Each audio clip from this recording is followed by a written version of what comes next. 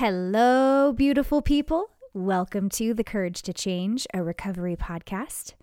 As you can guess, this is your producer, Christiana Kimmick, and I am so excited to be introducing another one of our episode shorts for you. We hope that you enjoyed your first episode short this past Tuesday. And now we're coming at you with another one. So you'll be receiving a few more episode shorts before the end of the season. And then again, Ashley and I will be jumping on to do the season 2 wrap up and our last after the episode. So stay tuned, coming in February, because I can't believe we're in the last week of January right now. So I'm so excited to introduce the short clip from this next guest. And if you guys missed the first episode short, then basically what an episode short is we're taking top performing episodes and or our favorite episodes from season 2 and extracting an audio clip from there to give you an idea of what the episode was about and to also share some of our lovely guests' wisdom. This guest was so much fun to interview. Caroline Strawson from episode 54. She is a therapist and she specializes specifically in people who've experienced trauma from narcissistic abuse. So if you are not familiar with narcissistic abuse, this is unfortunately a topic that I have a lot of personal life experience with. I've had a lot of run-ins with narcissists in my life, and hopefully I'll get to share it in my story in season 3 coming up. So stay tuned for that in, a few months or whenever that one will come out. But Caroline was so fantastic. I think Ashley actually ended up connecting with her first on LinkedIn. And we realized that Caroline not only was a therapist and a fantastic one at that, she is currently taking clients, but Caroline also wrote a book that was a huge breakthrough for her called Divorce Became My Superpower. And she talks about her divorce from a narcissist and basically her journey to self-healing and how phenomenal it was and how empowered she felt once she realized that she actually came to a crossroads in her life. And after so many different things happening, she lost so much personally due to this person that she was married to. And she realized one day she woke up and after going through depression and chronic PTSD and suffering for a long time, she realized she could rescue herself. That's what this clip is talking about. And it talks a little bit about her process. You'll have to listen to the entire episode for that. Caroline Strawson, episode 54. I highly recommend it. It's just absolutely phenomenal. But really wanted to share this snippet of wisdom from Caroline. And full disclosure, the first time I actually talked with Caroline to prep her for the podcast, I started crying. So professional, right? I mean, I'm supposed to be sitting here, representing this podcast, and all of a sudden I am bawling on the phone with a guest. I'm sure she's so used to it being a counselor, but there was just so much she was saying and so much that she was sharing that was hitting me about just taking the power back in your own life, and especially specifically after being abused by someone who is a narcissist. It's very specialized. It's a very specific kind of healing. And she has, ever since her episode came out, she's expanded her offerings. So she offers, and I'm going off the top of my head because I follow all of her Facebook accounts and social media accounts because she's phenomenal. But she's started a Facebook group. I know that she has it's something called the Self Healer's Inner Circle. There's a narcissistic abuse recovery group. You don't have to be in treatment for it specifically. You can be a part of a support group. And then she has a lot of different levels of offerings, and she's now offering a coaching program. So where basically she can train people to become a coach in some way, shape, or form. She's phenomenal. I highly recommend checking her out. We will link her contact information in the show notes. But really excited for you to listen to this clip. I hope you enjoy. So it's really interesting, really getting people to understand with that awareness of where they are now in the present, because they're still feeling all of those things, the traumas, somatic memory in their body from those past events that haven't finished processing. And that's why many people still years and years later, they haven't truly healed, say, from narcissistic abuse, because they haven't time-stamped that memory in the hippocampus into the past. It's like it's still happening right now for them. They still have all of those somatic sensations.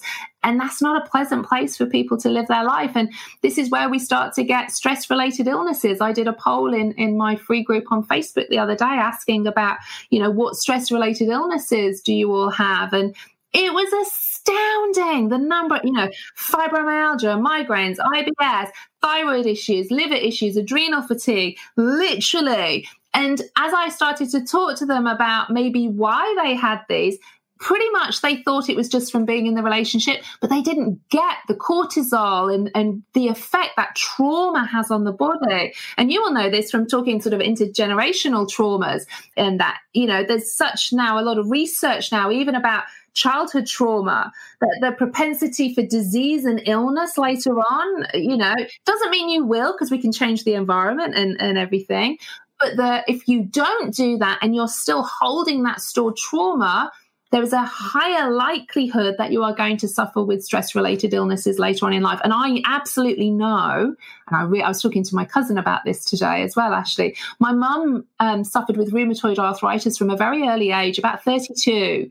And I am absolutely convinced that due to her childhood trauma with her father, and the dynamics of, her mum and dad and the domestic abuse, that stored trauma had something to do with her getting rheumatoid arthritis at 32 years old, that it was all stuck in her body and it needed to come out somewhere, her immune system, everything as well. It's interesting. We talk about, when we talk about the trauma and all the stuff, right? And we really talk about it from a perspective of in sobriety, from the perspective of feelings and situations, whatever. We talk about it like you're driving a station wagon, right? And you're driving and every time something gnarly comes up, you throw that behind you, right? Because you have to, because you got to keep driving, and you just keep throwing it behind you. And, getting help, getting well, whatever that form that looks like, is like slamming on the brakes and all of that baggage coming, slapping you in the back of the head, going onto the dashboard and covering your vision. And you, because it's compounded, because you haven't dealt with it, right? It's coming back all at once. The feelings are so intense, even though those things happened in the past. Because again, it's not time-stamped because you didn't time-stamp it. You threw it back there and here it comes. And that's why we avoid it. And that is why I always say to people, you can avoid it, but eventually there's no room. So it's coming back. So you can either have a smaller load come back, and then, it's kind of like my email inbox, right? Like I can ignore it till it's 15,000 emails and or you can create new habits and changes and willingness to feel these things. And remember that, like, no matter how terrible you feel, it's not permanent. I heard a great analogy of this a while ago, actually, around some trauma training that I was having. And she was likening it to a swimming pool. So we imagine our brain and our body, we're like a swimming pool. We have a certain capacity of that swimming pool. And through our life, as things are happening, trauma, events, beach balls are coming into that swimming pool. They're all going into that swimming pool. And at some stage, that swimming pool is going to be full and it's going to start to overflow. It's going to start to be overwhelmed. So it's thinking about the starting point for healing is we want to increase the capacity of that swimming pool. So even the beach balls that are already in there, then even if they're still there, we can still be at a regulation level and cope with the beach balls that are still in there, and then process them one by one to try and obviously move our way through that. And then also any new beach balls that are starting to come in as we're moving forward, we learn to process and deal with them as we go along. And this was something, again, from being going through all of that trauma, just as you were saying, I shoved it to the back of my head. I'll deal with that. I can't deal with that now. Even when my mum died, it was almost like I didn't grieve for that for a long time. I didn't dare go there. I didn't want to open that up. Yeah, I was too busy trying to survive and earn money for my children. I can't go there. I'm not going there. Didn't mean it wasn't there. It didn't mean that in certain events, in the present moments for me, I didn't react and have these, physical somatic reactions to all of this. But it's really about increasing your capacity, because stuff is going to happen in our life. But if we don't increase that capacity, then we're always going to be in that stressful state. And then as new things come, we want to be able to deal with them as we go along as well. Because I know certainly for me, it was like any new thing that came in, it was almost like, oh, another thing, goodness me, something else. And it was like the end of the world, because of course my brain had been set by that stage, with all these physiological changes, that because my amygdala then had increased in size, even dropping the car keys for me was like a major event, and it was sending me into a trauma response of fight, flight, or freeze, because I was on this hyper alert all of the time, or I was in hypo arousal as well, just in shutdown and not wanting to move or see anybody. And I always remember thinking that I would have quite happily become an agoraphobic during that time had I not got my children, but I had to take them to school because nobody else was going to do that.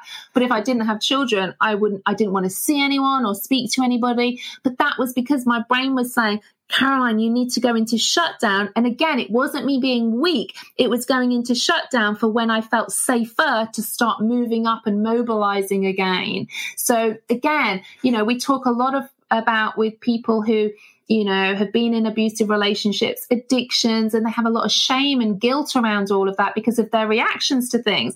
And I'm such a believer that when we educate people about their own body and why we react the way that we do, then we can have a bit of compassion and kindness to ourselves and understanding, but then we've got to take responsibility and have intention of how we are going to move forward, however slow that is. It is about gently moving forward, processing any past traumas, stamping them into the past so we can think of them, because a thought is just a thought, but the words and pictures we say to ourselves elicit our emotional responses in our body. That's what causes the problem for us. It's our emotional responses. It's what we're telling ourselves all of the time that makes us feel the way. It's not events that make us feel a certain way. It's the meaning we attach to those events and what we're telling ourselves. Normally a negative belief, I am helpless, I'm worthless, I am powerless, I am not enough. That's what causes us to have the somatic responses in our body as well. So it's just really helping people slowly to recognize all of this too, because I didn't know when I came out of all of this, I was at a space of, how am I going to heal from this? Is this it for the rest of my life now? Is this it? And I remember I was at a crossroads one day, and I remember it's when I hit 40, and I remember thinking, I've got two roads here. One, I can just stay how I am for the rest of my life and feeling sorry for myself and being angry at everybody. And that could be my life, waiting for a knight in shining armor to come and rescue me, because I grew up with Cinderella stories, happy ever afters. Or I could rescue myself. The biggest gift I could give myself was to rescue myself, to heal my own deep inner wounds. And now we have a phenomenon in positive psychology called post-traumatic growth. So, which I have had from following on from the complex PTSD. And I now realize that the growth I've had in my life and where I am now, I would never have had that had I not gone through those traumatic experiences. So, of course, I wish my mum was still here, of course.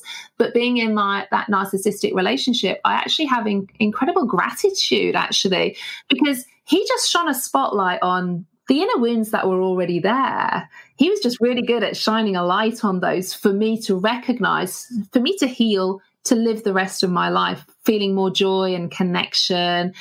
Whereas had I stayed in that marriage, had I just flitted between relationships even, I would never have healed those deep inner wounds of lack of self-worth, not feeling good enough, lack of self-esteem. So actually, I feel incredible gratitude for that. But again, it took a lot of deep inner work to get to that stage. Absolutely. Absolutely. Wow. So amazing. Caroline just is somebody that I could listen to forever, not only because she has that beautiful English accent, but because she has so much knowledge about this subject and about inner healing.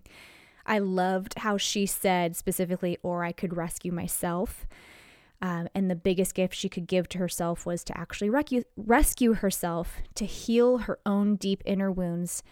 And then she talked about the phenomenon in positive psychology called post-traumatic growth, which basically helps to kind of see where if you had not gone through specific traumatic experiences and taken the time to heal from them, you wouldn't have actually experienced this incredible amount of healing and the amazing growth internally that happens afterwards. So just making something beautiful out of something that was so devastating.